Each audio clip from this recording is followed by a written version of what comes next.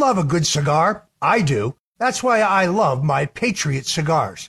These are the highest quality long-leaf Nicaraguan tobacco cigars, and believe me, the price is right.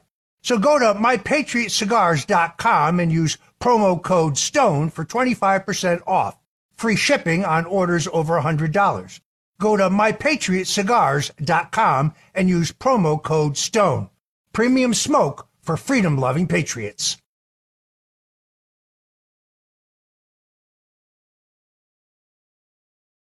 The Stone Zone with legendary Republican strategist and political icon and pundit Roger Stone. Stone has served as a senior campaign aide to 3 Republican presidents. He is a New York Times best-selling author and a longtime friend and advisor of President Donald Trump. As an outspoken libertarian, Stone has appeared on thousands of broadcasts, spoken at countless venues, and lectured before the prestigious Oxford Political Union and the Cambridge Union Society. Due to his 4+ decades in the political and cultural arena, Stone has become a pop culture icon. And now, here's your host, Roger Stone. Welcome, I'm Roger Stone, and yes, you are back in the Stone Zone. Yesterday, there was reaffirming news in which 2 independent journalists, Mike Schellenberg and Matt Taibbi, broke a story confirming with further detail that the Central Intelligence Agency reached out to foreign intelligence agencies in the 5 English-speaking nations to ask them to conduct surveillance on 26 individuals who were related to or advising presidential candidate Donald Trump. This was before the Steele dossier was utilized by the Justice Department under Barack Obama as the rationale for the opening of the Crossfire Hurricane investigation, and as well as to rationalize the appointment of Special Counsel Robert Mueller.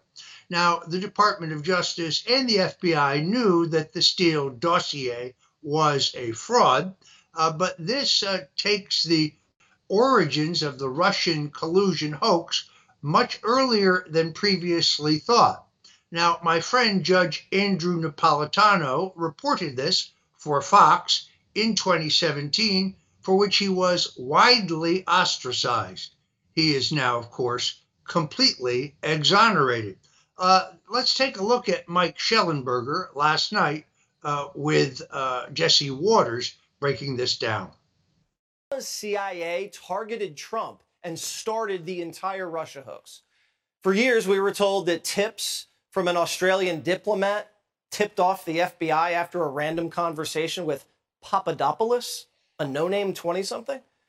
But according to new reporting by Michael Schellenberger and Matt Taibbi, the whole thing was a CIA setup. Former CIA Director John Brennan identified 26 Trump associates to be targeted by the Five Eyes Intelligence Alliance, and then those interactions were the targets and were targeted by the FBI as suspicious. And that's how the FBI launched the Russia collusion hoax. The details of this entire operation have been stored in a top-secret binder in a secret room in Washington. Trump ordered the whole thing declassified, and now the rumor is that the binder might be missing. Joining me now, one of the reporters who broke the story, Michael Schellenberger. Michael, explain how this all started with the CIA picking these 26 Trump people. Yeah, good to be with you, Jesse. Well, obviously, this is an extremely serious story and serious allegation by multiple credible sources that Public and Racket, that's Matt Taibbi's publication, have spoken to. These are people that are close to the House intelligence investigation of how the Russia collusion hoax began. The story, as you mentioned, was that, oh, we were just informed by foreign intelligence about this. Our sources tell us a very different story, which is that this was initiated by the U.S. government. It came from within the U.S. government's intelligence community, including the CIA, that they asked the so-called Five Eyes nations intelligence agencies, that's the other English-speaking nations, including Britain and Australia, to spy on 26 Trump associates or at least they had a list of the 26 associates that were identified. This is new information. Some people have theorized about this and speculated about it. We feel very confident that our sources were in a position to know and are very credible in this report. And it's obviously a very serious allegation because this is illegal spying and it's illegal election interference. Okay, so you're reporting that the CIA got these allies to bump these 26 Trump associates, create interactions, and then call these interactions suspicious and let the FBI know they were suspicious, and that starts the whole thing. What about this binder that encapsulates this whole thing and no one knows where it is right now, or Trump has it? What's that? Well, Jesse, we'll have a piece tomorrow that is specifically about the binder, but as a friend of the show and of yours on this, I'll say that there has been widespread speculation that this binder was the reason or a reason for the FBI raid of Mar-a-Lago, and we'll be discussing that tomorrow. But obviously, if this binder contains what we have been told that it contains, which may include raw intelligence, information showing that the U.S. government, the CIA and the intelligence community of the U.S. government, initiated the Russia collusion hoax, that it did not occur in the way that the official story, including the Durham investigation, had portrayed it, then that's extremely serious information. And it may be, if the FBI then went to go get it in order to continue the cover-up of this information, that obviously adds an even more dramatic wrinkle to this. Again, we'll have more to say about it tomorrow, but this is a huge, huge story. I mean, I've been thinking about it in the history of the United States of America. Have we ever had something like this where the intelligence community was weaponized against a political candidate and using our foreign allies to do it? I can't think of a more important or dramatic story. Yeah, and then going to great lengths by using FBI raids to cover it up. That's just an absolute incredible development. Great reporting to you and to Matt, and we look forward to your report tomorrow. Thank you so much. Well, folks, of course, I was actually not surprised to learn that I myself was among the 26 Trump associates targeted by John Brennan and the CIA. Let's listen to Dan Bongino. I'm going to tell you something now I've never said publicly, except on my podcast earlier. I'm going to say on the air for the first time. My source early on in this case that blew the whole Spygate case open for me had already told me this, that there was a network of people both connected to Trump and loosely connected to Trump who were targets of a global spying operation being run by Brennan and others. I'm going to read the list of names for the first time. I read this piece from Schellenberger about the 26 Trump associates because my list is closer. I think it's 28, and there's actually another one on there that I'll get to in a second. Here's the list of people I'm going to announce here for the first time that my source told me were targets. Some of the names might surprise you. Number 1, Ted Cruz. Donald Trump, Ben Carson, Don Trump Jr., Eric Trump, Ivanka Trump, Lara Trump, Melania Trump, Jared Kushner, Jason Miller, David Bossie, Sam Clovis, Paul Manafort, Jason Johnson, Carter Page, George Papadopoulos, Alice Stewart, who may be hearing this for the first time, Victoria Coates, who I'm pretty sure is hearing this for the first time, Christopher Bourne, Jason Osborne, Chris Christie, Don McGahn, Michael Cohen, Mike Flynn, Alexander Jones, Jeff Sessions, Rudolph Giuliani, and Roger Stone. Well, there you have it, folks. This is not a surprise to me because indeed I was bumped by these folks. I was approached by a left-wing muckraking outlet called The Smoking Gun to ask me about direct message Twitter exchange that I had with the persona of Guccifer 2.0. I went back and looked at that. It was innocuous. In fact, it took place 3 months after Guccifer 2.0 had publicly claimed that he was responsible for the hack of the Democratic National Committee. I myself made the entire exchange public, but the government would later claim that that was a contact with the GRU. Whether Guccifer 2.0 is indeed a GRU asset, I seriously question. He was using software registered to an employee of the Democratic National Committee. Then, on November 20th, 2017, that's the day of Donald Trump's actual inauguration, this story appeared on the front page of the New York Times. It claimed that I was one of 3 Trump associates targeted for surveillance for my communications with Russia. Of course, I have no such communications. The media has consistently tried to spin the entire idea that Donald Trump was being spied on as a falsehood, even though essentially John Durham proved it in his special report. Here's Donald Trump and Leslie Stahl. Was when they spied on my campaign. They spied on my campaign. Well, there's no Leslie. real evidence of that. Of course there is. No. It's all over the place. Leslie, Sir, they spied on my campaign and they got caught. Can I say something? You know, this is 60 Minutes, and we can't put on things we can't verify. You won't put it on because it's bad for Biden. We can't put on things we can't verify. Leslie, they spied on my campaign. Well, we can't verify It's been totally verified. No. It's been, just go down and get the papers. They spied on my campaign, they got caught. No. And then they went much further than that, and they got caught. And you will see that, Leslie. There you have it. Donald Trump, absolutely right. Leslie Stahl, yesterday's news, completely wrong. The real point here, I guess, is that the bad actor here is John Brennan. He is the man who dreamed up the Russian collusion hoax. And I would argue that, well, his crimes amount to treason. When I put up a graphic to that extent, the judge in my case wanted to throw me in jail. Joining me now to talk about this and some other major political developments, my associate and co-host, Troy Smith of Launching Liberty, who joins us in the Stone Zone now.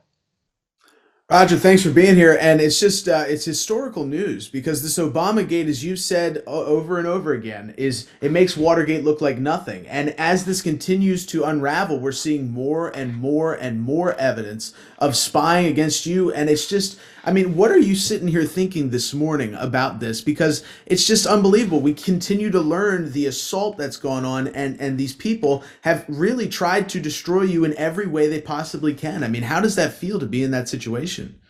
Well, first of all, I feel blessed because I have the protection of Jesus Christ. But in retrospect, even I'm still piecing it all together. It is absolutely clear that I was set up.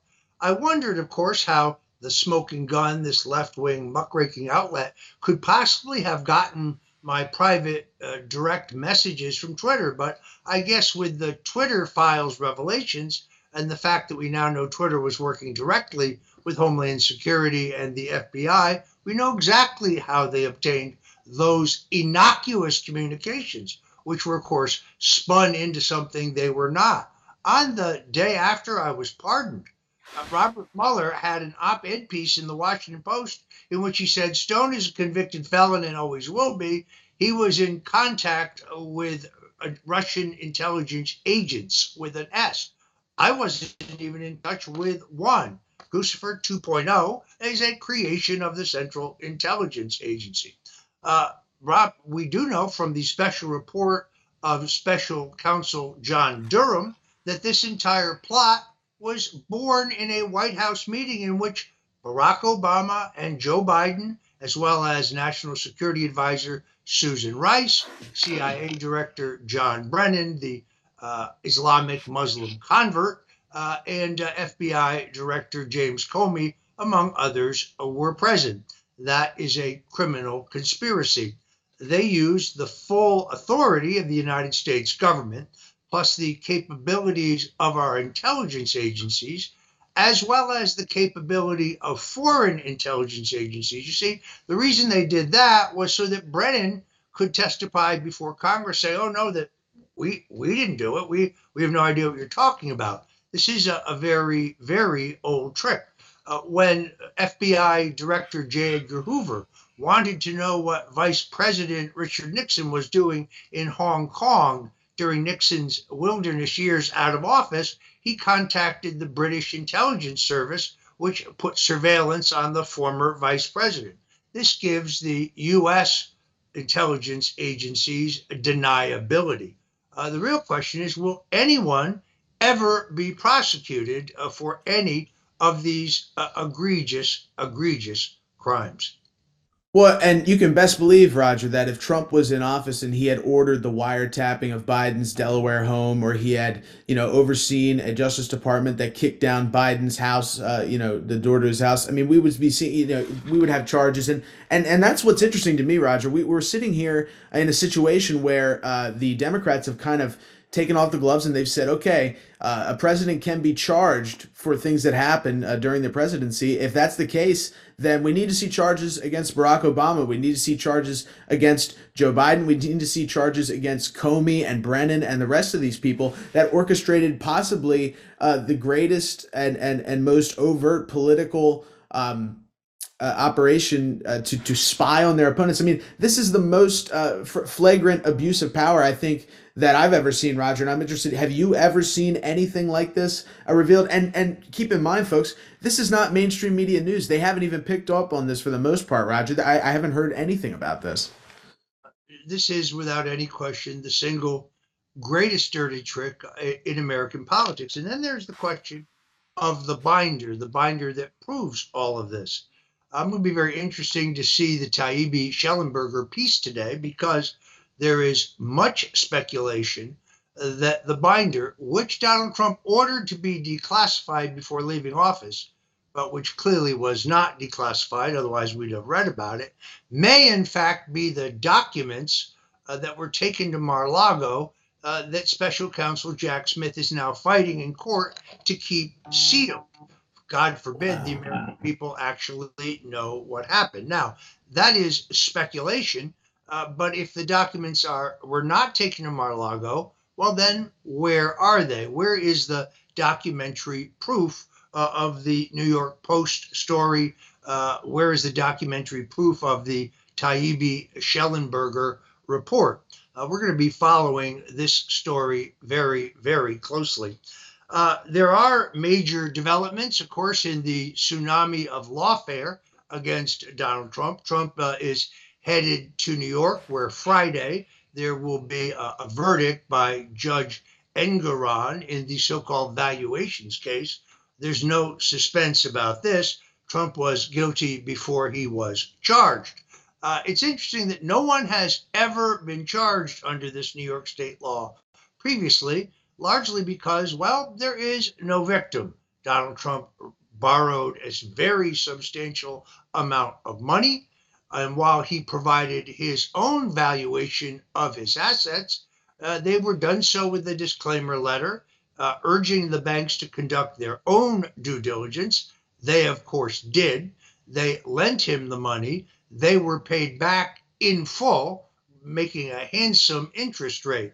So what is the crime here? Oh, it's the crime of being Donald Trump. Frankly, I think this case, very much like the E. Jean Carroll case, in which E. Jean Carroll falsely claimed that Trump had raped her in the dressing room of a posh New York department store. She couldn't remember the exact date or time, but she remembers what dress she was wearing, except for it turns out to be a dress not made in that decade. These two cases, I think, have backfired badly against those who were hoping that they would further blacken Trump's name. That's because no American can realistically look at these proceedings and think that they are fair or reasonable. And then you have the Georgia case. Troy, you have a report on that. Big hearing today for Fulton County District Attorney Fani Willis. She was elected, by the way, saying she would clean up the office because she accused the previous incumbent, a Democrat, of course, of having sex with employees in the district attorney's office. But recent developments seem to indicate that that's, among other things, exactly what Fani herself has done. Fill us in here.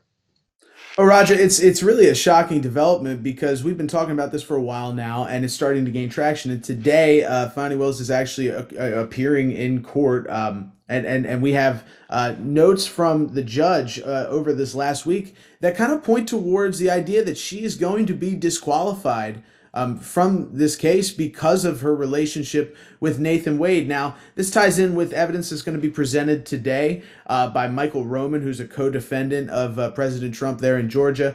But I just want to read the statement that we have on launchliberty.com from the judge from Monday. And it's very interesting. He says, I think it's clear that our disqualification can occur if evidence is produced demonstrating an actual conflict or the appearance of one. The state has admitted a relationship existed, and so what remains to be proven is the existence and extent of any financial benefit, again, if there even was one. And so, because I think it's possible that the facts alleged by the defendant could result in disqualification, I think an evidentiary hearing must occur to establish the record on all of those core allegations.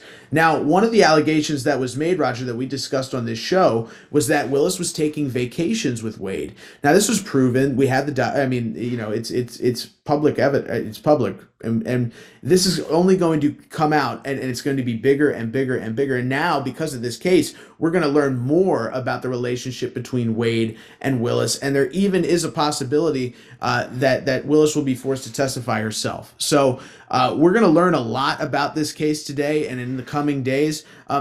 But the idea that Willis, who's kind of been propped up by the mainstream media as some kind of folk hero for taking on Trump, as you point out, made her career accusing people of sexual misconduct, and now she's guilty of it, or she's presumed guilty of it herself. I think it's a disgrace, and I think it shows that there are a lot of questions surrounding many of these cases. We've seen some traction here in Georgia. I'd like to see traction in other places with Judge Engoron and others who I think have a lot of questionable activities going on around them. It's no coincidence, Roger. I'm interested to hear your take on that too, because it appears like every case here has some kind of slant or some kind of angle by which there's corruption, and I'd be interested to hear if you think that this case is, she's going to be disqualified from this. Well, as you point out, there's a number of factors here. First of all, Nathaniel Wade is a personal injury attorney. He's never prosecuted a complicated RICO case. So the question of his qualifications are really up in the air. The office actually does have a prosecutor with extensive experience in RICO prosecutions, but unfortunately for that fellow, well, he's white, so he didn't get the assignment. Fani Willis appears to have paid her lover, Nathan Wade, $645,000 at least, but that money came, it is alleged, from COVID funds in a circuitous manner in which Fani did not have to get the approval of the Fulton County Commissioners. The real question here today is, even though she may get disqualified from this case, Mike Roman, who I, by the way, don't know, but hear very good things about as a political operative, who uncovered this inappropriate relationship and the financial connections between Willis and Wade, in which Willis paid Wade, and Wade then took her on lavish vacations to the Caribbean, 5-star resorts, and so on. He has made a motion for the dismissal of all charges. I have a feeling that will probably not be granted. So it is possible that Fani Willis gets kicked as the prosecutor, but the case moves forward with a different prosecutor. Now, there are, as I have pointed out here, multiple other cases where we have had a question of the underlying premise of Fani Willis' indictment. That premise would be Trump lost Georgia. He knew he lost Georgia. He plotted with others to seat or recognize a slate of electors despite his knowledge that he lost. Trump continues to contend to this day that he did not lose. There is pending litigation, both federal litigation and state litigation, seeking an examination of ballots in Fulton County, which the county has resisted, and serious questions about the integrity of the voting machines. That's a case before Judge Totenberg, a Democrat appointment, but who has allowed discovery to go forward. So the underlying premise of the indictment against Trump in Fulton County could yet fall apart. All right, so I'm going to go to a quick commercial break here. And when we come back, Raj Doraisamy from Defend Florida is going to join us. Raj is raising the very important issue of whether so-called election reforms in the state of Florida and in other states signed into law, passed by Republicans and signed into law by Governor Ron DeSantis, in fact, are designed to make our elections more opaque, to make voter theft and fraud easier, and what the real goal of these legislators and this legislation is. So when we come back, Raj Doraisamy will join us. In the meantime, folks, the products that I choose to promote here at the Stone Zone are very carefully chosen. Anybody who knows me knows that I'm a strong supporter of alternative healthcare. For years, I have been treated with both acupuncture and therapeutic Chinese herbs and other all-natural supplements. There is one product that I want to talk to you about. It is called Cardio Miracle. Now, Cardio Miracle is a nitric oxide supplement. There's really a blend here of nitric oxide, a proprietary blend of nitric oxide, and then an additional antioxidant blend that includes all of the daily vitamins that a person requires. Nitric oxide is an extraordinarily important and powerful antioxidant that is normally produced in the walls of arteries and veins. But as one gets older, that production drops. Nitric oxide, in this case, in the form of Cardio Miracle, is essential for life and many critical body functions. Let's be specific. Nitric oxide keeps blood pressure and cholesterol levels at healthy levels. It also boosts your anti-inflammatory response. It promotes excellent overall health. But here's the most important thing. It is both heart healthy and it supports natural energy. I could not possibly put in the hours that I do if I were not taking this great supplement. Now, I'm not a medical doctor, and if you have heart issues or any health issue, I urge you to see a doctor. But if you prophylactically want to take a supplement that supplies 100% of your daily vitamin requirements, as well as promoting immunity and the health of your vascular system, including your heart, a product that I believe you will find gives you new energy, I strongly recommend Cardio Miracle. You can get it by going to cardiomiracle.com, cardiomiracle.com. Please use promo code STONE when you do. You use literally a capful of this mixed in either water or juice twice a day, in the morning and in the evening. I think you will have an immediate positive reaction and experience. Cardio Miracle, folks, check it out. All right, we're going to move to our guest. Raj Doraisamy is with Defend Florida. Defend Florida is an extraordinarily hardworking citizen organization that works for election integrity. And Raj joins us now in the Stone Zone. Thank you for having me, Raj. Thank you so much for being with us. You know, a lot of people assume, well, Florida is a safely red state. We have a Republican legislature. We have a Republican governor. What could be safer and more secure, more honest than the elections in the Sunshine State of Florida. I don't believe that. I wrote a very substantial piece, actually with your assistance, in my Substack several months ago, because certain reforms put forward by the Republican legislature and signed into law by Governor Ron DeSantis, I believed actually made our elections more opaque, less transparent, and I think they increased the chances of voter fraud. A terrific piece that I now see talks about certain legislation now pending in the legislature that would make things even worse. Tell us what's going on. So thank you, Roger. I appreciate that. And it seems, Roger, that sadly Governor DeSantis is still trying to undermine Trump in Florida using the Florida trying to pass laws. They have passed here, but they're trying to pass laws that literally criminalize election monitoring by citizens. And they're letting non-US citizens to register to vote. And this can only be purposeful neglect of citizenship checks, both at the supervisor of elections offices and at third-party voter registration organizations.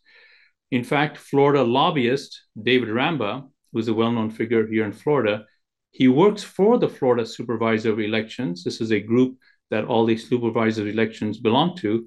And he also works for Democrats and for anti-Trump Republicans. He is sadly aligned against MAGA to help DeSantis and the Unity Party. And there are other powerful figures in the Florida Senate that are both aiding this anti-MAGA campaign and are shutting down people's voices. It's a sad state of affairs, Roger, and I can say more about that. Yeah, please. You specifically spoke of House Bill 721 and its Senate counterpart, which would be Senate Bill 562. Tell us what these bills would do, and also kind of tell us what was passed by the legislature in our earlier package of election reform.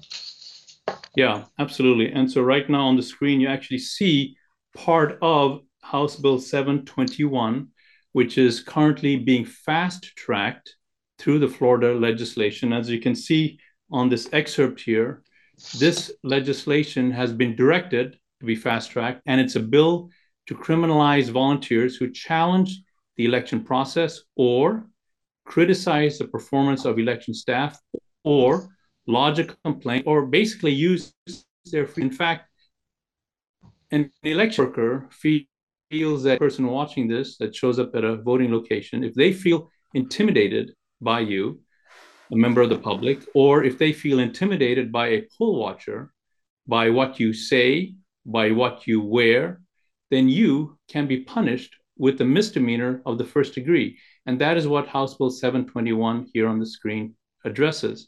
Now, in addition to that, last year, 7350 was passed, and that's what Roger referred to earlier.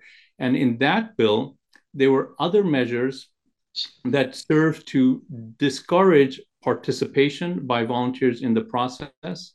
And this particular language that I just referred to about intimidation was originally in that bill, and it was so egregious that it was thrown out.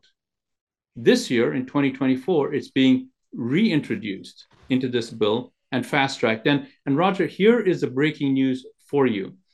As we were working on election bills, we noticed similar election bills which weaponize government against its people being passed in Arizona, and in addition to Arizona, also in Virginia. And in fact, in Virginia, the flavor of the bill there is you, the regular citizen, could be convicted of a hate crime simply by exercising your First Amendment right to exercise free speech. So this is a coordinated campaign across multiple states. In fact, 23 other states are weaponizing state government against their constituents. And this, as your audience will know, is how countries like Venezuela devolved so rapidly. It's not right. And while the Biden economy continues to hurt our citizens, the citizens have to fight just to make a living. I hate to say it, but some of our crap weasel legislators are literally taking away our freedoms. And this is extremely troubling, and the actions that we need to have our citizens, audience take. Raj, there is, of course, in Florida, the Florida State Association of Election Supervisors. They try very hard to give you the impression that that is some kind of official governmental body, but of course it's not. It's a private organization, and they seem, above all, to be opposed to transparency. They don't want anyone, like citizens, looking at the process to see if it's a fair, honest, and obviously necessarily transparent process. This has been particularly true in the area of cleaning the voter lists. No, we're not trying to disenfranchise any legitimate voter who actually exists, but many people outside of Florida find this hard to believe. The voter rolls in Florida, generally speaking, are not clean, and the boards of elections resist the efforts to clean them. Is this not accurate? Point you just brought up, and it ties perfectly to what we've been talking about just a few minutes ago. So in Florida, 2 years ago, Senate Bill 524 was passed, primarily because the voice of the citizens were heard. And in that bill, a lot of progress was made for cleaning up the voter rolls. However, it is not complete yet, and some counties do better and some worse when it comes to cleaning the voter rolls. In addition to cleaning the voter rolls, which is what you mentioned, Roger, there's the other aspects. Over 200 risks actually have been identified by a work group that represents professionals from various industries that are all focused on transparency, cybersecurity, and workflow management. That work group identified 200 risks. Those risks have been brought to the attention of the legislators. And that kind of work is what these bills will stifle. So on the voter rolls, to answer your question, there's been progress. Some counties are doing a better job than others. Roger, like you always are promoting and telling people, as are we, it is up to the voice of the people to keep government in check. Now, I want to tie that back to that election bill that I just mentioned earlier, HB 721 that we referred to.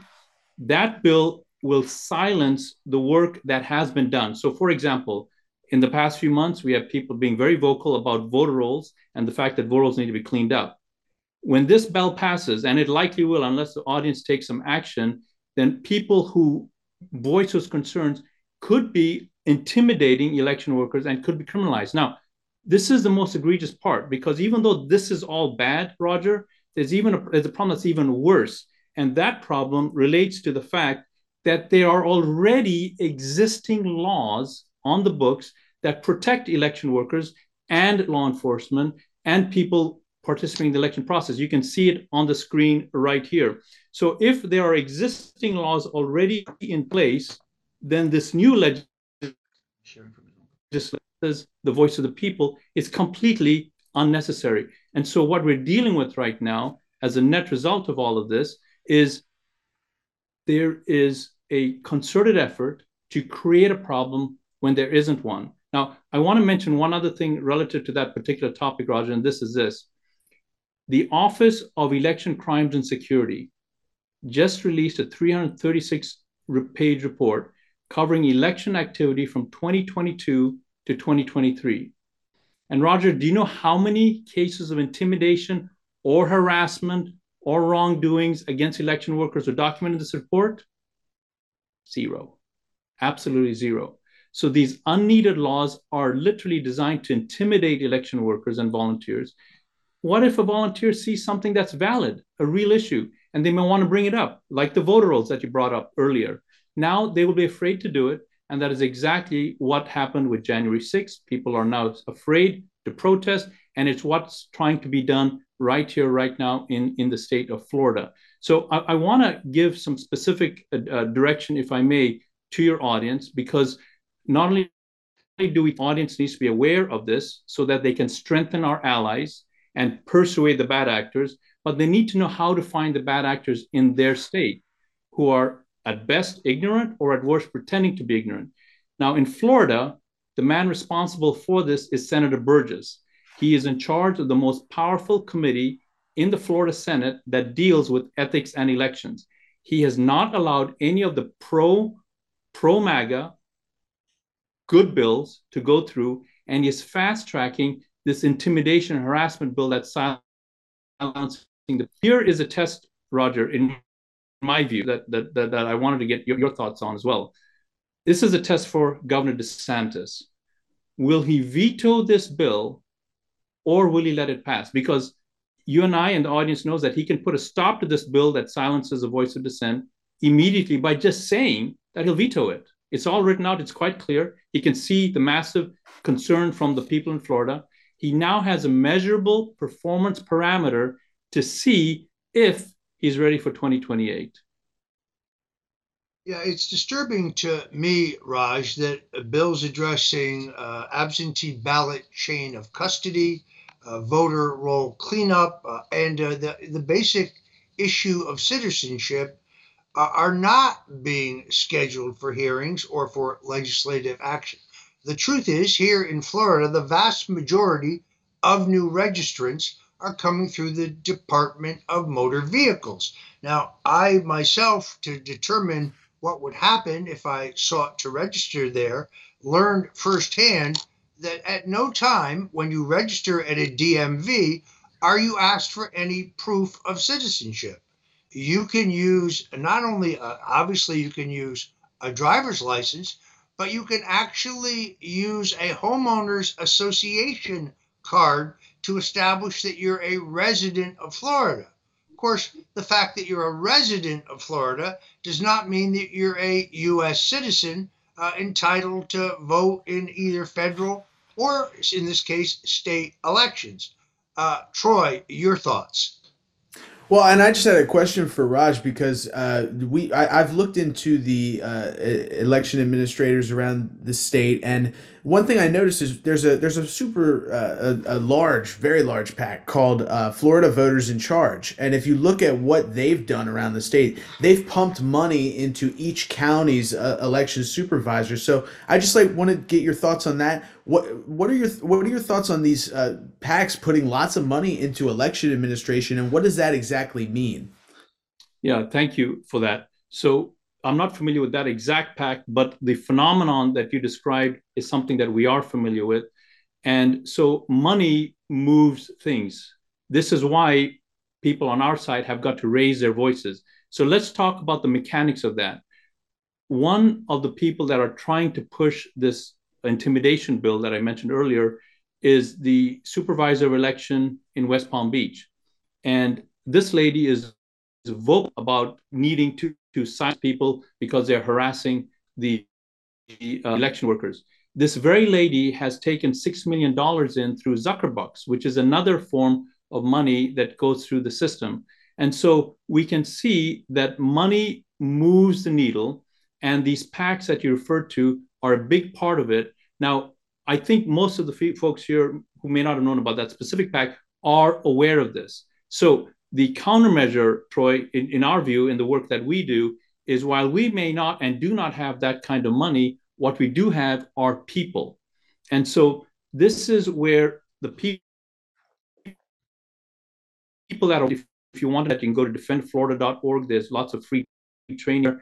But one way or the other, you have to organize yourself so that when you are working with your supervisor or election, you stop being ignored. This is not mysterious. This is not complicated. We're just looking for transparency. So money PACs are part of the legal way that you can donate. PACs are manipulated to push an agenda.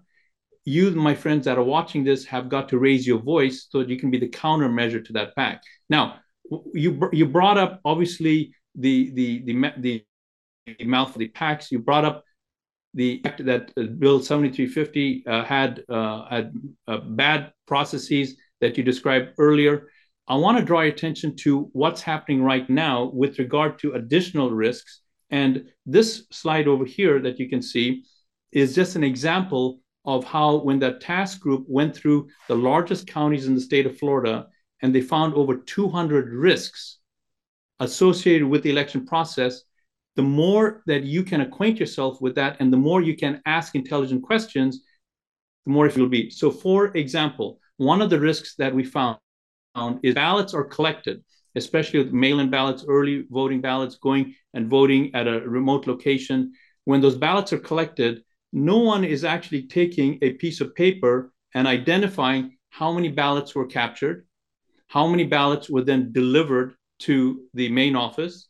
You can see here an exact piece of paper. This is not made up. This is one of the forms that are being used right now in one of the largest counties in the state of Florida. And you can see massive risk here. So just to put that in perspective, 100 ballots could have been dropped off at an early voting location.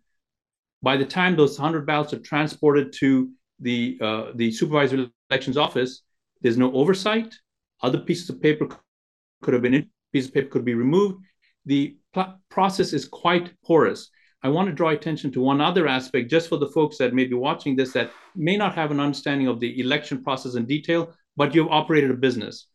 In every other industry, health, insurance, cyber, Department of Defense, technology, in all of those industries, when vendors are part of the process, as they are in our in election process, those vendors are required already to provide authentication, meet certification, fill out documentation whenever they change any part of the solution that they provide. It's already part of the process. This is a process defined by the AICPA, the Association of the AICPA, which is an organization that governs public accounting. We already know how to manage complex processes with complete transparency. But when you look at the election process, none of those measures are in place.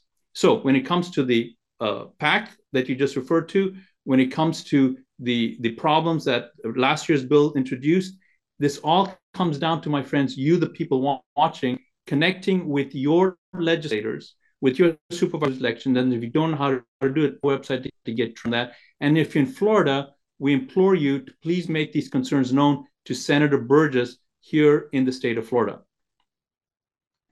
You raise an excellent point, Raj, which, of course, the definition of harassment is pretty broad. I know a person in Palm Beach who has posed the same question twice to the woman who's the supervisor of the Board of Elections, who, by the way, is an appointee of Governor Ron DeSantis, only to be physically removed from a hearing by the Palm Beach Sheriff's Office. In other words, even though the Constitution gives you an absolute right to ask the government for redress of your grievances, if you ask the same inconvenient question and you don't get an answer the first time, and then you ask that question a second time, that could be deemed as quote unquote harassment. In the earlier package of reforms signed by Governor Ron DeSantis, it was striking to me that it removed every citizen's access to voter data. And in fact, only a board member, a member of the Board of Elections, has the authority to question the outcome of an election. I actually think that's unconstitutional. So those who live in Florida and think that our elections here are pristine, the gold standard, as Governor DeSantis has told us, well, Raj Doraisamy has just told you that is not the case, and citizen action is necessary. Go to the defendflorida.org website. That's defendflorida.org, and you can learn more. Raj, final thoughts? Thank you, Roger. Final thought here, and this is something for you, the viewers, to be looking for. In the United States, we have a beautiful system that was envisioned by our founding fathers. It's got the separation of duties. You got the executive branch, the legislative branch, and judiciary branch. In our state of Florida, our legislators have told us, when we implored them to move the good legislation, they told us point blank, if the Secretary of State, which, as you just heard from Roger, is an appointee of the Governor DeSantis, if he isn't blessing this, we are not going to do and cannot do anything about it. In the state of Florida, and more than likely in your state, the executive has co-opted the branch. This, in my view, I'm not an attorney, it seems very unconstitutional, and this behavior cannot be allowed. So if you are hearing that kind of messaging from your legislators, number one, you need to be looking at who can run for office, and that's a whole nother conversation of you replacing people that don't have strength in your own state. But the important thing that you can do immediately is challenge your legislators. Please implore them that their job is to listen to their constituents and not be hijacked by the executive branch. And in Florida, I want to leave you with the executive branch that has coded the legislative process here in the state, both in the House and the Senate.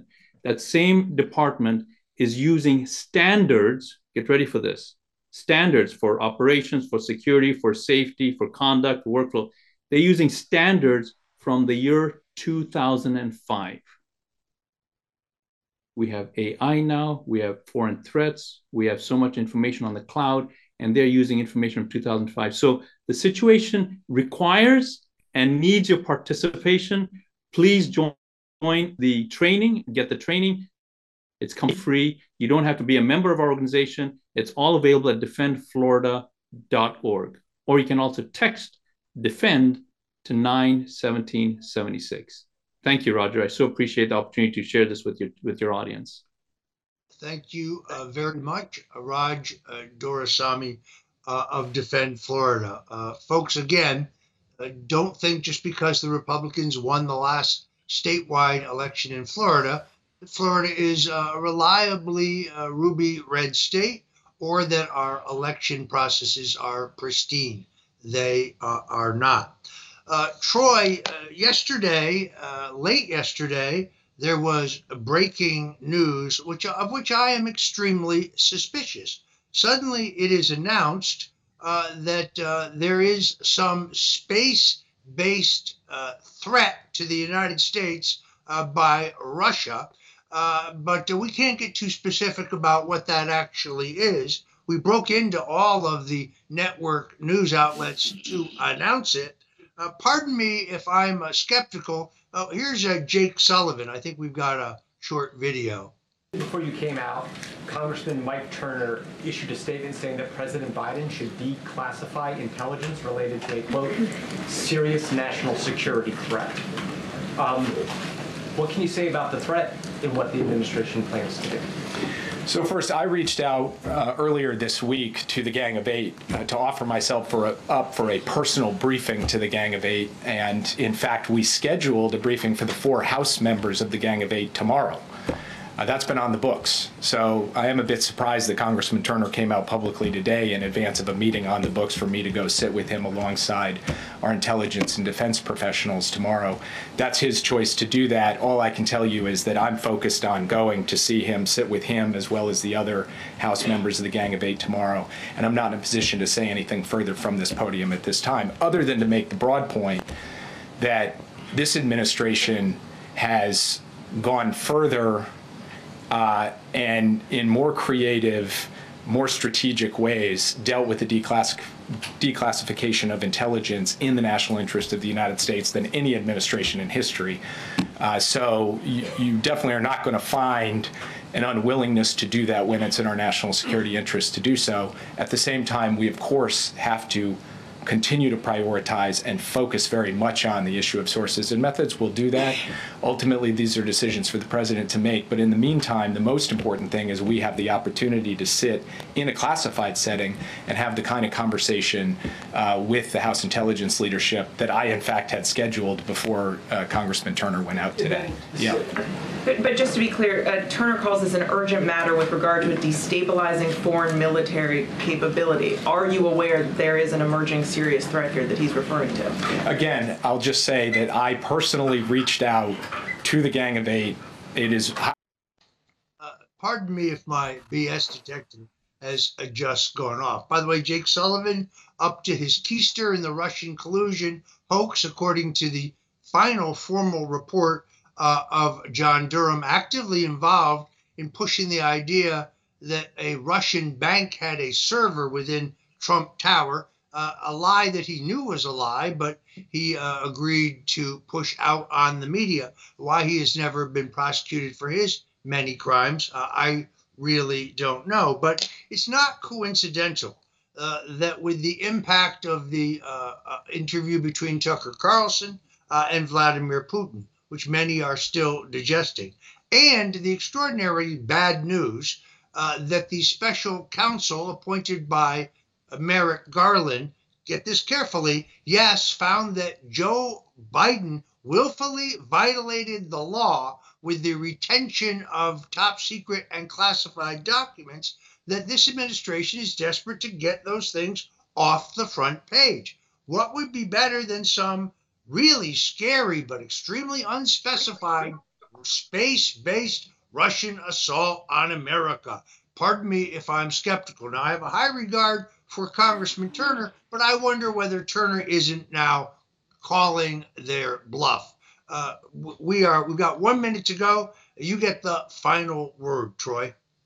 Roger, you said it all there. Tucker Carlson, Vladimir Putin interview was something about truth, and also what led up to that exactly with the FBI, the CIA trying to prevent Tucker Carlson from interviewing. I think it's gotten to the point in my mind now when our people talk about Russia, I understand that they're lying, and I think that most American people are there as well. It's a really sad situation, but as you said, BS detector going off because this is the perfect distraction for them right now. All right, I'm afraid we have to leave it there. I'm Roger Stone. He's Troy Smith. This has been the Stone Zone. God bless you and Godspeed.